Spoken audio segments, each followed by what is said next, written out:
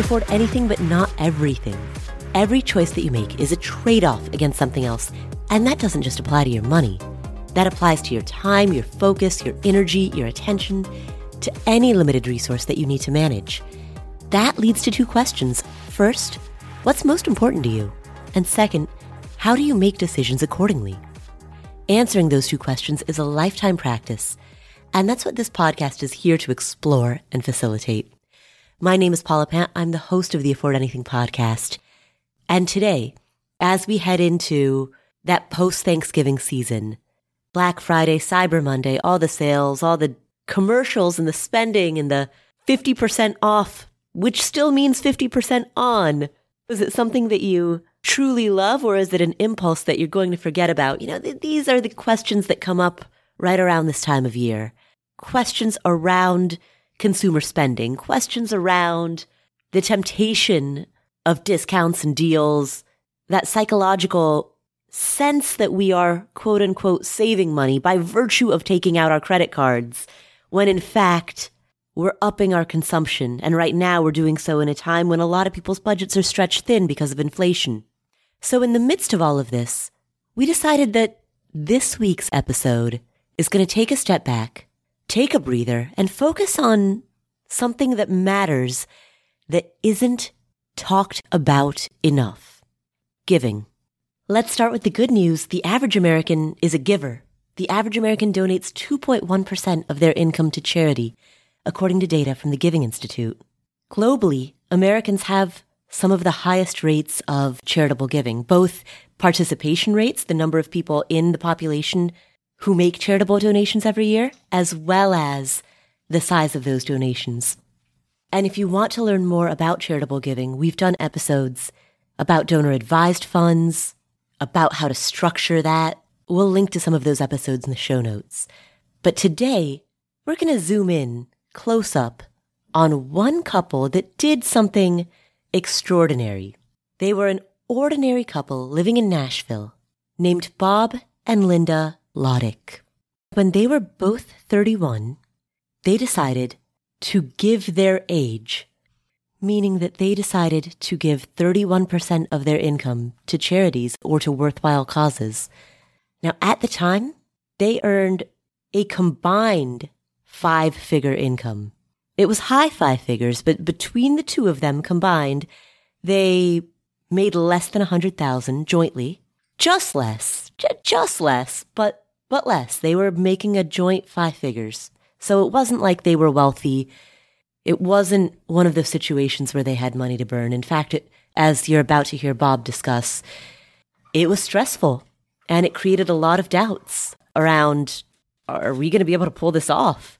But they did it, and they've increased their charitable giving every year since to match their age. So they are now both 41 years old, and they give away 41% of their income. This is obviously a unique, extraordinary example, but sometimes we have to look at the outliers, the extreme examples, in order to get a sense of what's possible. So as you're about to hear, at the time that they started this project, they had a mortgage on their home. They worried that giving this much away might impact their ability to pay the bills. And in the decade that has followed, that decade from age 31 to age 41, they moved to a different state. They moved from St. Louis to Nashville, which carried its own moving costs. And they had 3 children, and they had to fit those 3 children into the budget. But they've managed to maintain their commitment to giving throughout all of it. And so in today's episode, we're going to hear about how they've done it. Enjoy. Hi, Bob. Hi, Paula. It is so good to be here. Excited to chat. I'm so excited to talk to you again. I'm intrigued by how you were able to push past the boundaries of your generosity. A lot of people who are listening to this are comfortable giving up to a certain amount, 5% or 10%. Yeah. You radically increased that, and that required adjusting both your budget as well as adjusting your mental space. Oh, yeah. Let's start with that mental space. Talk about how much you mentally had to do in order to give so much more than you previously were. I was age 31 We really felt like we were supposed to begin giving our age as a percentage of our income, which just felt insane. It really felt crazy. And I remember when this thought first popped in my head, Paul, like I just remember feeling like this is nuts. And like, I don't even know if this can work. I don't even know if we're going to be able to pay the bills. But at the same time, there was kind of this excitement of going on this adventure just to kind of see what would happen. And so I remember going back and talking to Linda about it and just feeling like she's going to think this is crazy. She's going to blow me off. She's going to say, no, there's no way we're doing that. But she was actually on board. And so we realized, okay, well, I guess we're going to do this. And there definitely was a lot of mental hurdles, maybe fears that had to be overcome. We weren't wealthy at that point by any means. This was a big stretch for us. And I was questioning, are we going to be able to pay our bills if we do this? And kind of doing the math, I'm like, I think it's going to be close, but I had a big goal of paying off our mortgage at that point. We had paid off our other debts, but we still want to get our mortgage paid off. And it felt like I'm kind of laying down this desire to pay down the mortgage in order to be more generous, which felt, I don't know, it felt scary. The whole thing, it just felt right. And, when you know that I want to run with that and move in that direction. And that's what that was for us. So you deeply internally felt that giving your age as your percentage that you donate to charity, which at that time you were 31, so it's 31% of your income to charity, you deeply, like deep down, felt that that was right. Linda was on board, your wife. Yeah. She was on board, but did she have that same drive to do it? I don't know if she had the same desire instantly that I did, but I remember when we were dating and we were sitting in our cars and we would do this and just dream about being able to give millions of dollars away. It was just this thing that we both had in our hearts and this desire that we had. And at that time, we were just dirt broke. I mean, we were both in basically minimum wage jobs and had no reason to ever believe we'd be able to give away millions of dollars. It made no sense, but it was still a desire in our hearts. And so I knew that we both had that. And so I think it was pretty easy for her to get on board with this because it's like, all right, this is a step in the direction that we want to go. This is something that was already important to us. It's like, this is just a big leap forward, maybe a little bit faster than we were anticipating. And you mentioned at that time you were 31. Are the two of you the same age? Pretty close, within a few months, yeah. Okay, yeah. So it's both of your ages as a percentage. Yeah. At the time, you mentioned you'd paid off your other debts, but you still had a mortgage. You wanted to be mortgage free. Mm-hmm. How did you square that? The idea of I'm going to be in debt longer in order to increase my charitable giving. It was hard because it's giving up something that I want in order to really impact someone else's life and make their life better. Ultimately, there was a piece in my heart that just felt like this is the right thing to do. But even though I was scared, even though I was kind of nervous, even though I felt like I'm giving up something important to me, I'm glad we followed that. I'm glad we followed that urge. A quote that I love, it goes like this: never suppress a generous thought. We've tried to live that out. And as we do, it just feels like that is a better way to live life. And it's more enjoyable. It's more rich. It's more fulfilling. How much of your income were you giving prior to that? You were 31 years old. You were giving about 10%? Probably 10, maybe 11, 12%. It was a big leap. Can you give us a sense of how much you were making at that time? You don't have to give an exact number. I'm guessing together our salaries would have been probably a little bit less than $100,000 a year. And where were you living? We were living in St. Louis. We had bought a house probably a year or two earlier, kind of a starter house. Did you have kids at the time? At that point, we did not have any kids yet. All right. So tell us about how you logistically started approaching this. After that conversation with Linda, we're like, all right, let's do this crazy thing. Let's try this out and see what happens. And, one thing that she always says that I think is important, we were moving in this direction, but we weren't committing to this for life. It was kind of this experiment, like, let's see what happens, and let's do this for a few months. And if we can't pay the mortgage and buy groceries, it's like, all right, well, maybe we'll need to adjust and adapt. But like I said, it felt like an adventure. It felt like, let's step out into this and see what happens here. Let's just explore this idea and this approach. And so from there, that month, we set aside 31% of our income and started designating it to different organizations. And then another thing that we do that I always am encouraging people to do because it's really helpful, we create a category in our budget called a seed category. And you can call it whatever you want. But the point is, it's money that goes into a specific category can't be used by us. Once it's in that category, it's only used for giving. And we found that to be really helpful because Then when this woman on our email list emailed us and she unexpectedly lost her husband and had 2 little kids, and it's like, all right, we have something that we can instantly tap into. The money's sitting right there, ready to be given. That's a really, really fun thing when you can, have the money there, ready to be given. It feels like you're not even giving your own money away anymore. So that was it. Like we just started setting aside 31% and then just giving it away. Did you have to cut back in other areas? Did you have to, how did your lives change, the day-to-day of your lives? Well, at that point, our business had been growing a little bit. We had enough to be able to give 31%, but it was almost all of the extra. Previously, all the extra was going to pay towards our mortgage because that was our number one financial goal at that point. And so all of that money that was allocated to the mortgage now becomes reallocated to giving. So I don't think we had to cut back a lot. I don't remember making a lot of sacrifices in terms of that. The biggest sacrifice was just choosing to lay down this desire to pay off our mortgage faster in order to be able to give more. After the first month or 2 of doing it, did you feel good, or did you have what I've sometimes heard referred to as giver's remorse, where you're like, oh, why did I do that? No, I actually don't think I've ever had giver's remorse. Sure, I've heard people say that as well, but we didn't. And to be honest, at the end of that year, when you increase basically tripled our giving, at the end of that year, we're looking at tax statements. It's like, whoa, we gave a lot of money away this year. And, and we had some organizations that we were giving to, reach out to us and, with tears in their eyes, you really made an impact on the mission that we have and what we're trying to do and the problem we're trying to solve. And, I don't know. And that was just fun. And then not to mention, my favorite part of all this are the little stories that we get to impact. So we had a pastor at our church where it's like, he was trying to buy a car. It's like, all right, we can just give him a couple $1,000s now because we're moving. More money is allocated towards giving. And so now we can make a dent in solving this problem in someone's life. We've experienced so many stories through different acts of generosity that, again, we've just created a really fun life where this is something that we just get to do more and more. But it happened because we began allocating more money to be given away. Mm-hmm. Right. And I hear in your voice the joy of giving. You just described it as a fun life to be able to give. And I never knew that. I grew up just not knowing much about generosity or giving. And very much, I honestly kind of thought it was, I will do this if you do that for me. But if you don't do that, then I'm not going to. Very much this tit for tat thing that just isn't true generosity. That's not giving. Giving is no strings attached. But it's come to be something that for Lynn and I, it's one of our favorite things in life. And our greatest memories are moments of generosity, moments where we got to impact someone's life, see the reaction on their face, see their experience.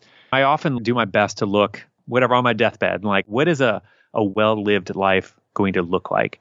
And from that lens, from that perspective of me being 80 or 90, looking back on my life, this, I'm 100% convinced, are going to be, these memories are going to be the things that I'm going to be thinking about, remembering, thankful that I participated in, so much more than the extra few $1,000s that I added to my 401k or something. One thing that strikes me as I hear you talk about some of the people whom you've given to is that not all of your giving is necessarily to a 501c3 charity.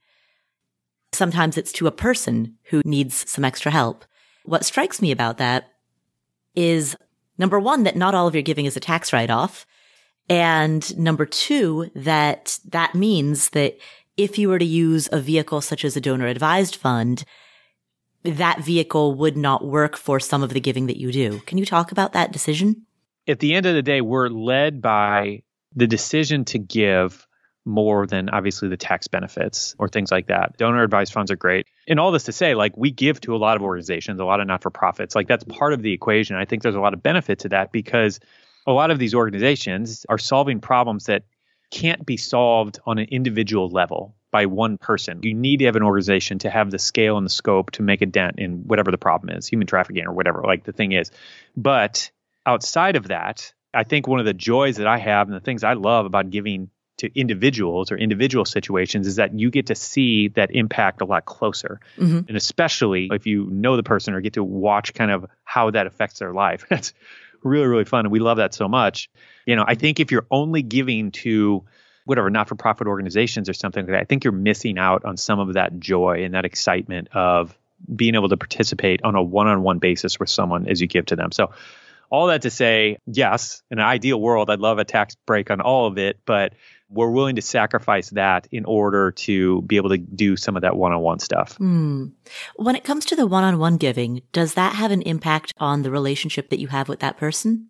Or has that ever had a negative impact? Yeah, that's been something that has been interesting. In most cases, I would say a positive impact.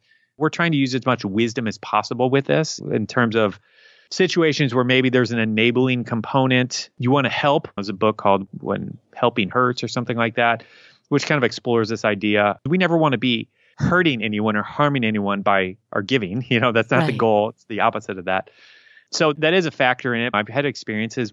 I remember one time I at a gas station, I saw a guy who really looked like he needed some help, and I gave him some money, and he started screaming at me, I don't need your charity, blah, blah, blah. I'm like, I'm sorry. I was trying to help, So it's like I've had moments like that where it backfired and didn't go the way I wanted.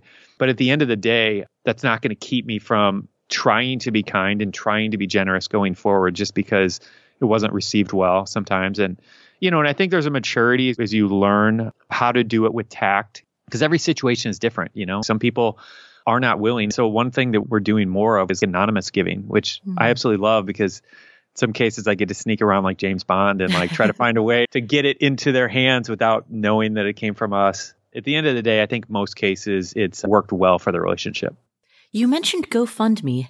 Do you search GoFundMe for things that strike your heart, or do you hear about specific GoFundMes? No, I don't really just scroll through GoFundMe. I think for somebody with tons of money and just looking for causes, you can do that. We haven't done that much yet, but I just said that just because it seems to be the platform of choice for a lot of people. When personal situations arise, we had a family we knew, our whole house burnt down. They were in a bad situation for that. We had a widow with unexpected death of her husband. So these situations, I just tend to see them pop up on GoFundMe. And so that's why I said that. Yeah. Are there any other platforms that you particularly like, or that you would recommend, or you would want to share with the audience that's listening? Yeah, GoFundMe seems to be the one I see most times. I do like it just because they make it really easy for a friend or a family member of somebody going through a hard time to just set something up for them really easy. I think it's a just good experience for most of the donors. There's a lot that I think they're doing really well. So that would be my first recommendation for anybody wanting to set something up for someone. Do you use Charity Navigator or GiveWell or any of the charity evaluation tools to gauge the efficacy of a given nonprofit? No, I've definitely used them in the past. And occasionally I do. My one B for kickback a little bit is that in terms of effectiveness of a charity, I think not everything can be quantified. And I'm not saying don't pay attention to whatever the numbers and everything Charity Navigator's listing, but I think it's a factor that needs to be considered, that some things can't fully be quantified. And so that's something that's in my mind as well. And so I'm just throwing that out there for anybody who needs to hear that. Those tools can be really, really helpful when comparing and evaluating. I want to get the most out of every dollar that I give. I don't want it to be wasted. I still care a lot about this money. I had to work hard to earn it. And so I want it to go somewhere and make as big of a dent as possible. Right. Let's talk about the commitment to your age as a percentage. So you did it at 31. What happened next? First of all, how old are you right now? I'm 41 right now. So we have officially been doing this for 10 years. Wow. And we are now up 41%. It's been a really interesting journey. And so for me personally, I'm someone who never wants to get to the point where I'm too comfortable. Tim Ferriss talks about this a lot, just this idea of stretching yourself. A lot of the Stoic writers talk about this. Tim Ferriss, it might have been 4 Hour Workweek, just talking about this idea of doing regular experiments to kind of stretch your comfort levels and go beyond what you feel comfortable with. And so what's been good for us about this is it's created a good amount of tension for us, given 41% of our income, because it doesn't put us in this position where we have so much money that we don't have to think about everything or think about the decisions that we're making with it. Previous to us giving 31%, I remember reaching a point with our income where I wasn't saying no to myself very often. Not necessarily about buying a yacht or something huge, but anytime a thought came to my mind of, oh, I want that, that'd be nice, I would just go out and buy it. And I feel like that was making me weaker because I need to hear no. I need to be telling myself no. I need to have some walls to bump up against, or I've just become really weak, and I want to be stronger in terms of that decision making, in terms of being able to handle a no. This percentage thing for the last 10 years anyway has just been a really good, perfect amount of tension to where it stretches us. So even though we still have a good income, there's not too much sitting there. As this incrementally rises, yes, we have a nice house and like we're well taken care of and have food in the fridge and stuff. But this tension has been really, really good for us. I think keeping us strong and nimble and not becoming too weak. Right. You stay hungry a little bit. We'll come back to this episode after this word from our sponsors. This episode is sponsored by State Farm. Are you a small business owner looking for insurance that fits your needs and budget? Look no further than State Farm. State Farm agents are not just insurance providers. They're also small business owners who live and work right here in your community. They understand the unique challenges of running and protecting a small business. When it comes to small business insurance, State Farm knows what it takes. Create a plan that fits your needs and your budget. State Farm agents are ready to help you choose personalized policies that truly understand your business. Insure your small business with a fellow small business owner. Talk to a State Farm agent today and get started on personalized small business insurance that fits your needs. Like a good neighbor, State Farm is there. Talk to your local agent today. All right, so what are some of the next really big goals that you're saving for? Maybe you're saving for a down payment on a home. Maybe you're saving to buy your next car in cash or to at least make a pretty big down payment on your next car. Maybe you're saving for a kid's college fund or for your own college fund. Well, there's an app called Monarch that makes it easy to help you reach your financial goals. In fact, the Wall Street Journal named it the best app for growing your savings. Monarch is the top-rated all-in-one personal finance app. It gives you a comprehensive view of all your accounts, investments, transactions, and more. Create custom budgets, track progress toward financial goals, and collaborate with your partner. And now get an extended 30-day free trial when you go to monarchmoney.com/Paula. Monarch has a very simple, intuitive design. They have loads of built-in features that help you collaborate with your spouse or partner, with your financial advisor. You can invite them to your account at no extra cost. They'll get their own login info and a joint view of all of your finances. You can customize it to look exactly like you want it to look like. You can customize the types of notifications that you get. I've set mine up so that I only see the big ticket stuff. I personally don't want to see the little things. I just want to see big ticket items. So I've set up my notifications accordingly, but you can do it however you prefer. You can change the layout of your dashboard. You can make it your own. And Monarch will never sell your data to third parties or show you ads. After trying out Monarch for myself, I understand why it's the top-rated personal finance app. And right now, listeners of this show will get an extended 30-day free trial when you go to monarchmoney.com/Paula. That's monarchmoney.com/Paula for your extended 30-day free trial. We're driven by the search for better, but when it comes to hiring, the best way to search for a candidate isn't to search, it's to match. And you can do that with Indeed. Indeed is a matching and hiring platform that has over 350 million global monthly visitors. It allows you to schedule, screen, and message so that you can connect with candidates faster. And beyond just hiring faster, 93% of employers agree that Indeed delivers the highest quality matches compared to other job sites. They leverage over 140 million qualifications and preferences every day, which means Indeed's matching engine is constantly learning from your preferences. Whenever I hire somebody inside of Afford Anything, I'm doing so because we are already overloaded with work. We have way too much on our plates, and so we need to hire so that somebody can start taking some of that stuff off of our plates. But hiring itself is added workload on top of already busy workload. So it's great to have a platform like Indeed that helps you hire faster and find higher quality matches. And listeners of this show will get a $75 sponsored job credit to get your jobs more visibility at Indeed.com/Paula.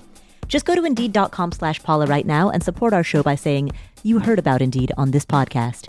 Indeed.com/Paula. Terms and conditions apply. Need to hire? You need Indeed.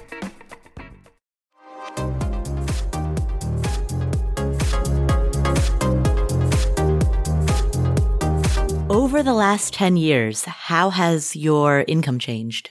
Income has gone up and down. It's been a roller coaster throughout.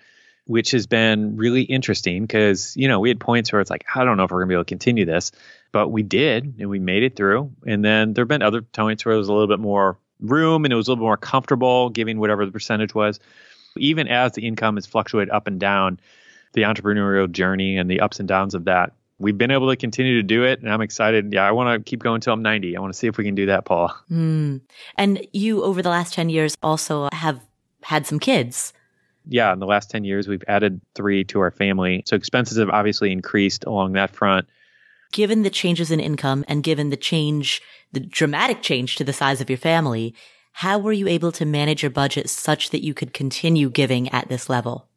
I think any budget just needs to be living and evolving, and you need to be adapting it to changing circumstances of your family. And so this has been no different. I was talking to somebody just the other day about recommended percentages, how much they should spend on groceries or, rent. And I was thinking about that in terms of us. I'm like, well, it's very, very different in our situation because we have such a large percentage that's allocated to giving. So it just throws all those percentages way off. But really, it's just been adapting to whatever that looks like. Paycheck comes in and we just adapt it to this 41%. That's the thing that starts it all off. And then beyond that, we fill in the gaps accordingly. And it's worked fine. Is it 41% of your after-tax income or pre-tax income? This would be after-tax income. One of the things that you've talked about, and that I know you mentioned in your book, is that there are some people who try to guilt or shame others into being generous, and that is counterproductive. Can you talk about how you've seen that and why it's counterproductive? I think it's really common in our society, and I think it's something that we don't even realize is happening. Just from the simple thing of they bought me a present last year, whatever, this random acquaintance, and therefore I feel like I have to buy them one this year. There's so many things like that. Another example, we see this all the time, but like sometimes I'll be at the grocery store and then the cashier's like, hey, do you want to donate $1 to X or Y?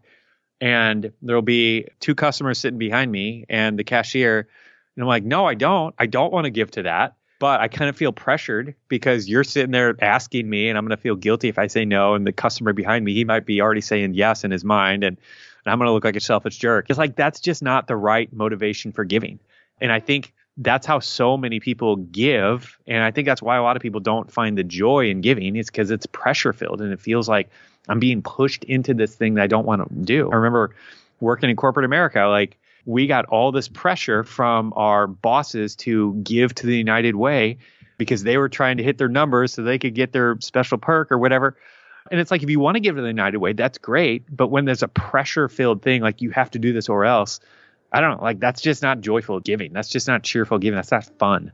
When at all possible, seek for the opportunities to give in a way that actually is enjoyable, because I think that makes you want to do it more. It's kind of fuel for your fire to just continue. And it's just so much more fun that way.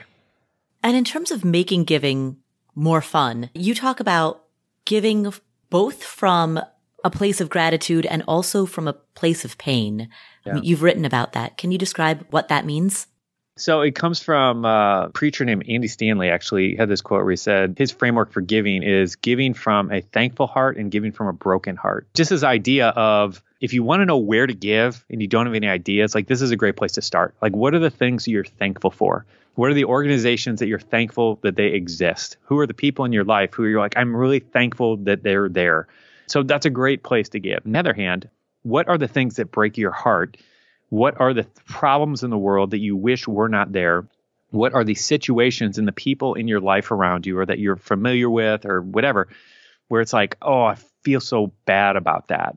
How can you use your time, your energy, your words to help alleviate that problem? I think those are 2 great places to start looking. Nice.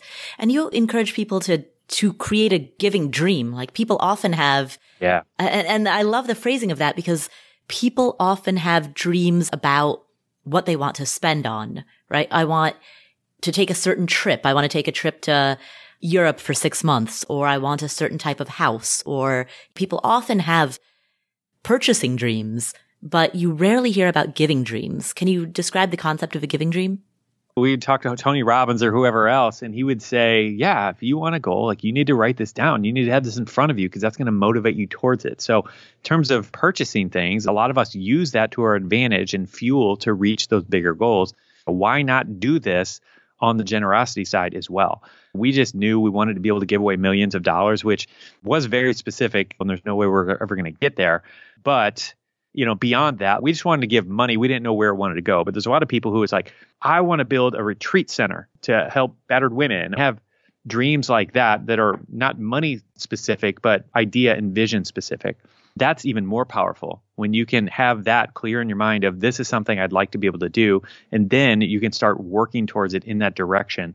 And if you don't get those dreams out, get them on paper, get them in front of you, and just are continually reminded about it, it's easy for that to just drift into the background of an idea that's so far back in your head that you're just not thinking about. And then you just go on with day-to-day life, and then you miss out on that opportunity. Let's say you have a big dream, like opening up a shelter, for example. Yeah.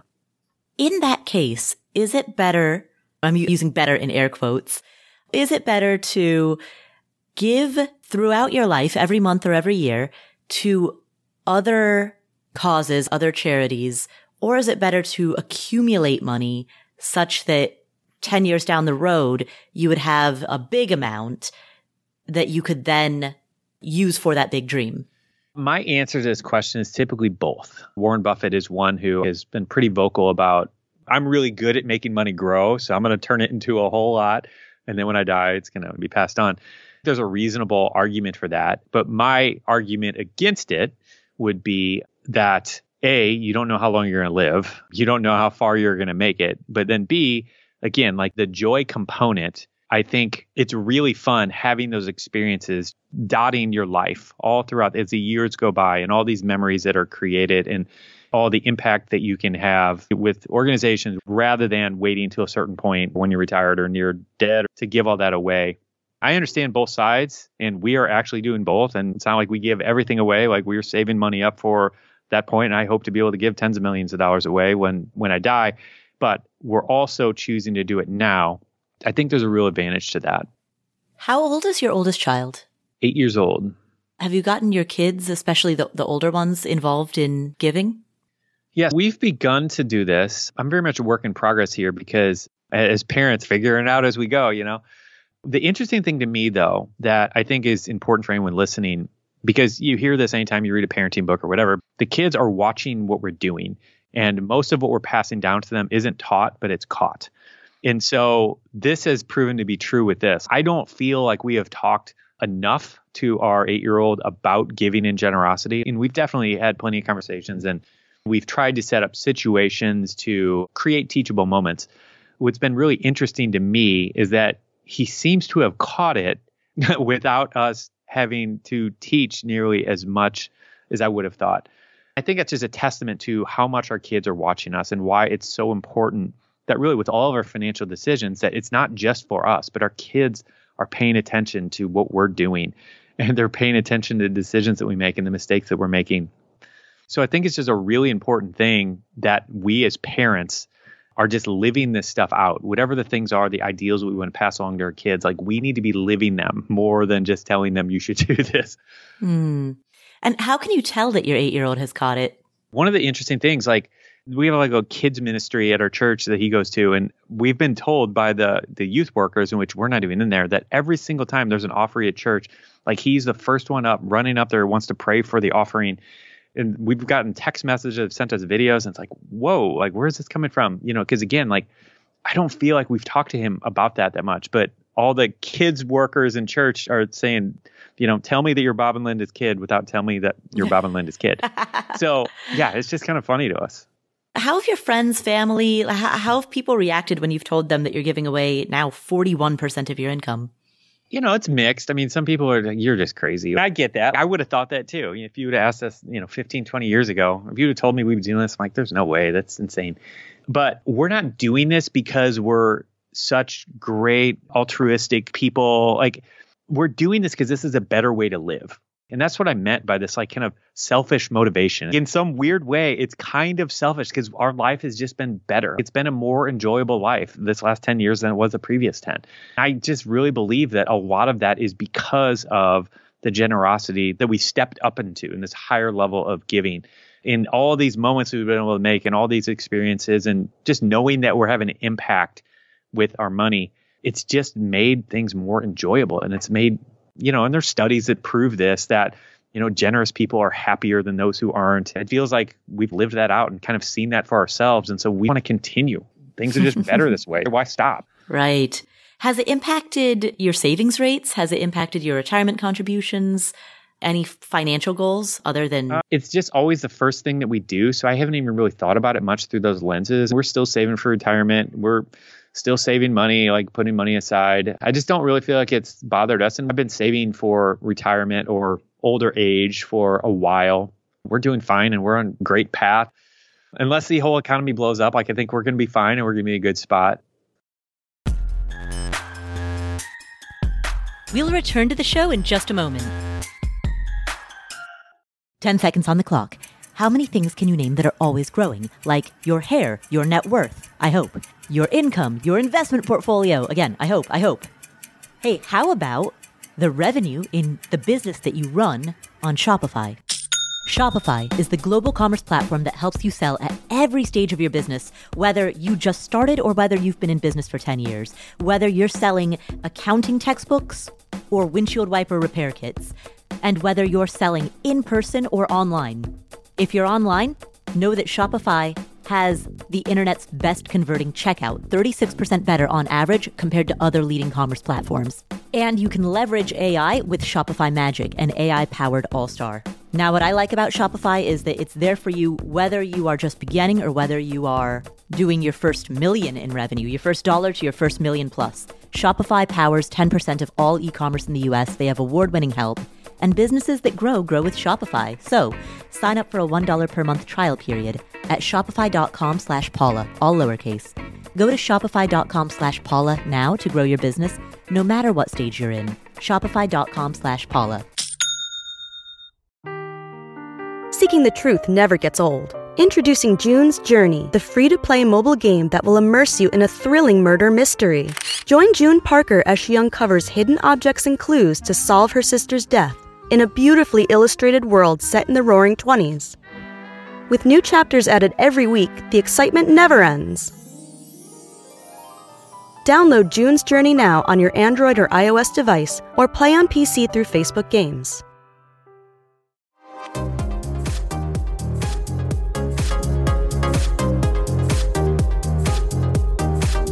There are people listening to this who right now are thinking, I'd like to start donating more of my money.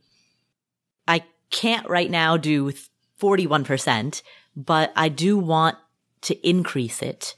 What would you say to them? What tips would you give them for how to increase it? Both logistically and also mentally, emotionally, getting over those hurdles. Yeah, just so we're clear, I'm not telling anybody to give 44%. Yeah. This is just what we felt like we should do. But I think the best thing to do is just start with a percentage. Or if you are giving a percentage, just increase it by a percentage. One of the things that we talk about in the book is what we call 1% challenge. These last 10 years going from 31 to 41%, we haven't felt it. We're increasing by 1% every year. And I have never met a single person who started giving or saving 1% and then came back and said, oh, that was just way too hard. That 1%, just did me in, everybody says the opposite. It's oh, 1%. I didn't even feel it. I didn't even notice it. And honestly, probably even 2 and 3 and 4 and 5%, most people would say, I didn't even feel it. That's the power of it. Just make it first, automate it, set it aside. And again, I would say if I were starting out, focus on putting money in a separate account to be able to give from. And then what happens is once it's there and it's earmarked specifically for giving, now you're on the lookout for opportunities and for things. That's when it gets really, really fun. When you're looking for opportunities and then you see it and it's oh, I'm ready to go. Mm. When we first got married, I remember having situations come up and I wanted to give, but we had $5. That's all I could scrape up. I was always so frustrated by that. I wanted it to be different, but it started with us, really just creating this account, designating how much we're going to put into it. For anybody listening, just starting, just put 2%, pull it aside, set it aside, make it automatic, make it the first thing you do in a month, and then just go from there. Nice. Excellent. Well, we're coming to the end of our time. Are there any final thoughts that you would like to share with the people listening? I've never met anyone who stepped into generosity at a higher level, just continued to increase up. It just felt like that was a bad decision. Mm-hmm. I think most people find that this was better. I would say just lean into it, lean into that direction. I don't think you'll regret it. Nice. Well, thank you for spending this time with us. Where can people find you if they want to know more about you and your work? Sure. Yeah, we just released a book called Simple Money, Rich Life. So that is probably my life's work all rolled up into a book. And then beyond that, we're Seed Time Money Podcast. Lynn and I are chatting over there. And then we're at Seed Time on Instagram. Thank you. What are 3 key takeaways that we got from this conversation? Number 1, doing things that don't directly build your net worth or boost the size of your portfolio or progress you towards financial independence, doing those things can still completely enhance your life and enhance the lives of the people around you. And ultimately, that's what this is all for. What we're all doing, the whole reason that we pay attention to our money and our time and our energy and our attention, the reason we pay attention to resource management in the first place is because we want to create greater fulfillment in our lives. Our financial goals are a tool that can help us get there, but never confuse the tool with the thing that you're trying to build. The thing you're trying to build is fulfillment. Money is just the tool for that. And so if there's ever an apparent trade-off between the goal of fulfillment and the method of building your net worth, prioritize the goal, not the method. From that perspective of me being 80 or 90, looking back on my life, this I'm 100% convinced are going to be, these memories are going to be the things that I'm going to be thinking about, remembering, thankful that I participated in so much more than the extra few $1,000s that I added to my 401k. Don't let your financial goals pull you away from the purpose, the why of it all. That's key takeaway number 1. Key takeaway number 2, being generous, giving more money to charity can have the added benefit of keeping you hungry, keeping you on a path of progress. Sometimes when success comes, it can be easy to get complacent. And you heard their story. We're not talking big, crazy, uber wealthy success. Remember, when this all started, they were making a combined 5-figure income. But still, it can be way too easy to go to Target and drop $100 and be like, what the heck did I even just spend that on? But giving your money a purpose and pushing yourself, stretching your budget in order to fulfill that purpose, that can keep you motivated. I remember reaching a point with our income where I wasn't saying no to myself very often. Not necessarily about buying a yacht or something huge, but anytime a thought came to my mind of, I want that, that'd be nice, I would just go out and buy it. And I feel like that was making me weaker because I need to hear no. I need to be telling myself no. I need to have some walls to bump up against, or I've just become really weak, and I want to be stronger in terms of that decision making, in terms of being able to handle a no. This percentage thing for the last 10 years anyway has just been a really good, perfect amount of tension to where it stretches us. And so that's the second key takeaway. Setting an ambitious giving goal can keep your motivation high. Finally, key takeaway number 3. If you're not entirely sure what causes you want to support, ask yourself 2 questions. What are you grateful for? And what breaks your heart? There are so many examples out there that answer both right now. Natural disasters, wars, famine, all of the relief efforts taking place globally. It breaks my heart and also makes me thankful for my own life at the same time. Or here in the United States, I look at Alzheimer's, dementia, the struggles that families have when they need to become caretakers. It's inspiring, it's heartbreaking, it's every emotion all wrapped up in one. When we feel that, we get a sense of where we want to aim our money, what we're really working for. A preacher named Andy Stanley had this quote where he said his framework for giving is giving from a thankful heart and giving from a broken heart. Just this idea of if you want to know where to give and you don't have any ideas, like this is a great place to start. Like, what are the things you're thankful for? What are the organizations that you're thankful that they exist? Who are the people in your life who you're like, I'm really thankful that they're there? So that's a great place to give. On the other hand, what are the things that break your heart? What are the problems in the world that you wish were not there? What are the situations and the people in your life around you or that you're familiar with or whatever, where it's like, oh, I feel so bad about that. How can you use your time, your energy, your words to help alleviate that problem? Those are 3 key takeaways that come from this conversation with Bob Lotich. Thank you so much for tuning in. Please subscribe to the show notes so that you can get a synopsis of every single one of our episodes, including timestamps of everything that we've talked about. You can subscribe for free at affordanything.com/show notes. That's affordanything.com/show notes.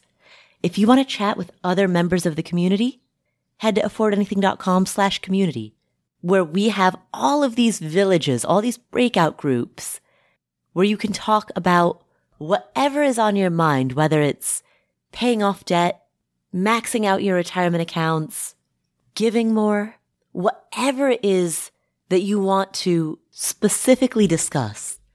We have breakout groups for that. And we also have breakout groups based around location. If you want to talk to other people in the Northwest or in the Southeast or in the Midwest, you can do that. If you want to talk to other people in their 20s or 30s or 40s or 50s, you can do that. So affordanything.com/community to find your people. Totally free. Just like the show notes. Thanks so much for tuning in. I hope you enjoyed today's episode. And if you did, please share it with a friend or a family member. Forward the show notes to them. And make sure that you're subscribed in whatever app you're using to listen to this show. I want to give a shout out to Emilia N. Miles, who left a review on Apple Podcasts on Thursday, in which she says, quote, Paula has made financial learning fun, interesting, and tangible. I enjoy the thoughtful rhetoric between her and the guests or callers. I really enjoy listening to her thought process and her ability to go from wide-angle lens to a zoomed-in, detailed answer. I've learned so much over the past 2 years and gained confidence in entering the rental space. 3 rental properties and counting. I look forward to her podcast each week. Thank you. And congratulations on your 3 rental properties. That's incredible. Steve, can we get a round of applause? Big congrats to you. And thank you so much for taking the time to leave a thoughtful review. These are instrumental in helping us book guests. So huge thank you and big congrats. For those of you who are listening who have not yet left us a review, if you could take the time to do so, that would be incredible. So thank you so much. Well, this is the Afford Anything podcast. I hope that you enjoyed it. I hope you learned something. Most importantly, I hope you take action. Thank you for tuning in. My name is Paula Pant, and I will catch you in the next episode.